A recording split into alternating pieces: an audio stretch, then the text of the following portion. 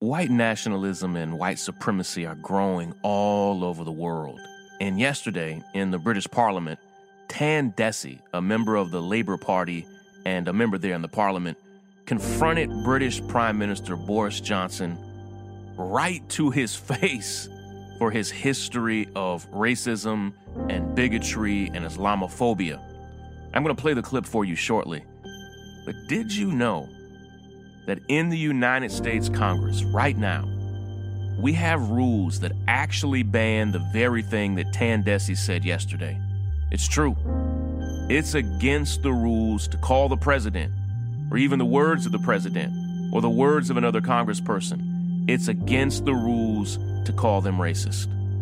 I think we should change that. And here's the thing. This podcast is not just here to change the news. We're here to change the world. This is Sean King, and you are listening to The Breakdown. The Breakdown.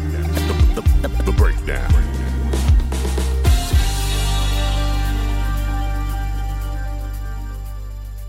Now, you might not have known this, in part because news in the United States, and this is particularly for all of our listeners in the United States, our news talks very, very little about the rest of the world.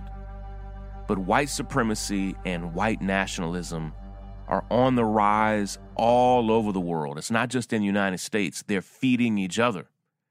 And the greatest, possibly the greatest evidence of this is the fact that openly racist, openly bigoted men and women are actually being elected to governments everywhere, including the highest office in the land.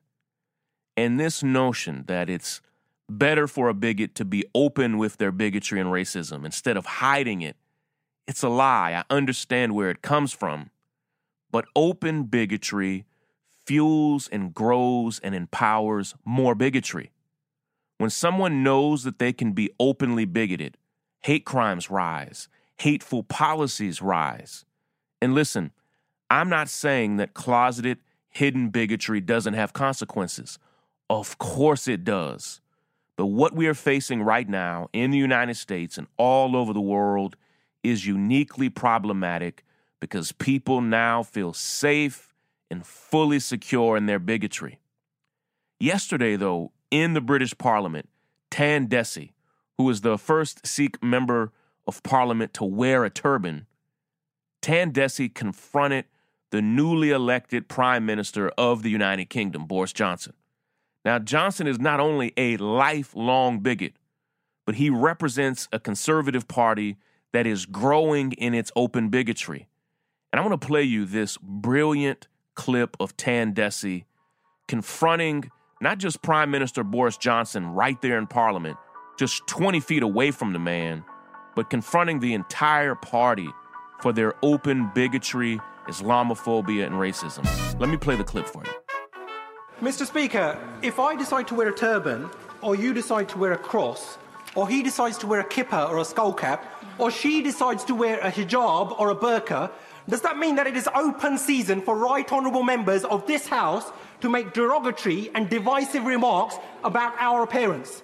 For those of us who from a young age have had to endure and face up to being called names such as Towelhead or Taliban, or coming from Bongo land, we can appreciate full well the hurt and pain felt by already vulnerable Muslim women when they are described as looking like bank robbers and letterboxes.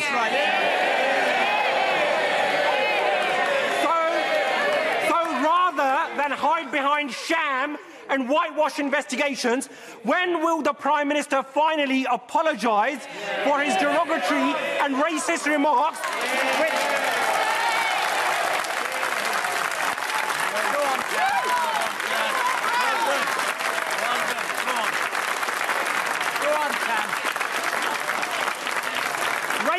racist remarks, Mr. Speaker, which have led to a spike in hate crime? And given the increasing prevalence of such incidents within his party, when will the Prime Minister finally order an inquiry into Islamophobia within the Conservative Party, something which he and his Chancellor promised on national television? First off, wow, what a powerful, essential moment not just for Tandesi, but for British Parliament and for all of us all around the world who are anti-racist, who aren't just casually non-racist, but we are confronting racism to its face. And so I applaud Tandesi for his boldness. And you have to understand, Boris Johnson, when he said all of that, is 20 feet in front of him. And Boris Johnson is bound to be an absolutely horrible prime minister. He's already gotten off to an awful start in the few days that he's been in office. He is loathed across the country, seen very much like Donald Trump as an absolute joke. And Boris Johnson could never win a general election. It was really passed to him. And their systems of elections for their prime ministers are often very different than ours. But what I want to teach you today is something that you might not have known. What Tandesi just did right there on the floor of the British Parliament is actually against the rules of the House in the United States Congress. Those rules, now called the Jefferson Manual, which was originally written by Thomas Jefferson all the way back in 1801, those rules govern the rules of speech on the floor of the House. In those rules, they get voted on and updated regularly. Now, let me read to you some of the actual rules. Now, again, the original manual was written all the way back in 1801, but they get updated often. And let me read just some of them to you. Now, what I'm reading to you is literally right there in the manual. This is not my paraphrasing. It's in the book. These are the things that you are not allowed to say. And again, I'm reading directly from the manual. You are not allowed to make references to racial or other discrimination on the part of the president. Such remarks are not in order.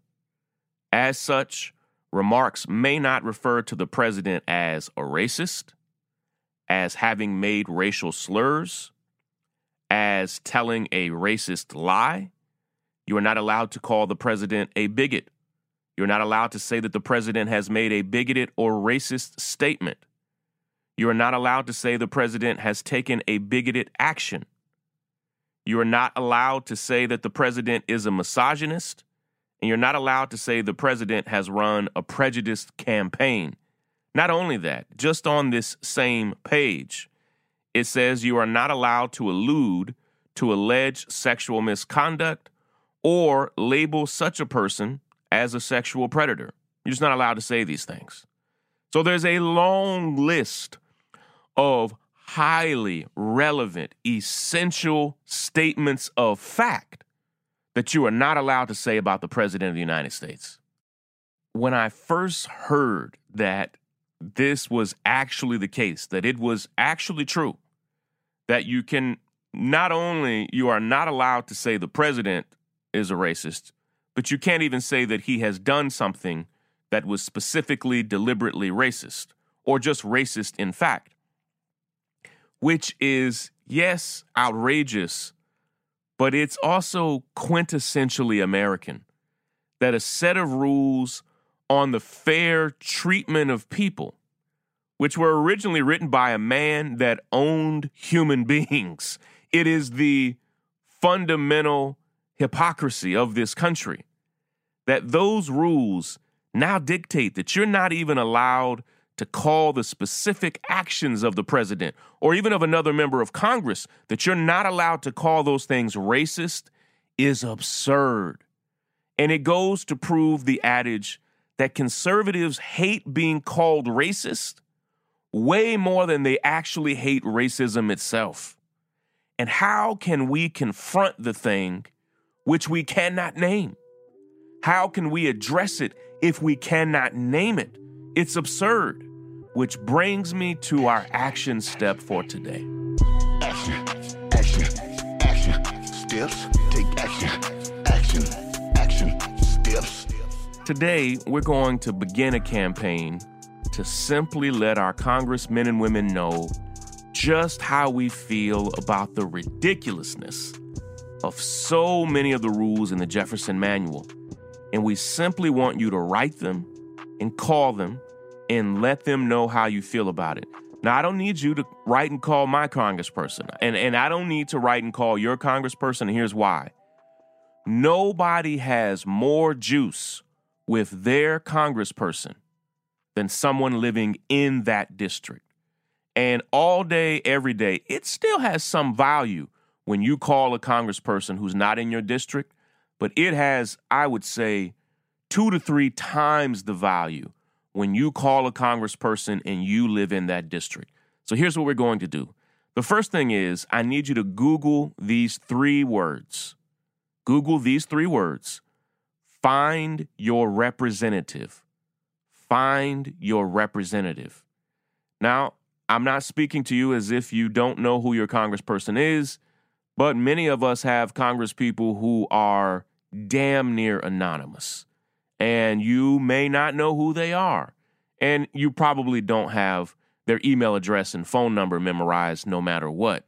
So Google these words, find your representative. And the very first link on the top of the search, and we've done this from every search engine, from laptops and computers, the first link at the very top is the link that you click on. Now, once you're there, it's going to ask you to enter in your zip code. And it's going to take you to a page where if in your zip code, like I live in New York, I actually have multiple congresspeople just for my zip code, it may then ask you to type in your address. It does not save that as a search, so don't worry about anybody having your personal information. If you have to type in your address, please do so that you're not writing the wrong congressperson. And it's then going to take you to a page, and at the bottom left-hand corner of the page, you're going to see a photo of your congressperson. It's going to have a little globe, which will take you to their website, but it's also going to have a little button, which will take you to how you email them. And we want you to do both of those things. We want you to click the email, and we want you to write them directly. Write your congressperson and write them and tell them what you've learned about the Jefferson Manual. You can even reference this podcast. You can even reference the exact words that we say in this podcast and let them know you want those rules changed, that is outrageous, that you cannot call racism for what it is, even if it's from someone in Congress or the President of the United States.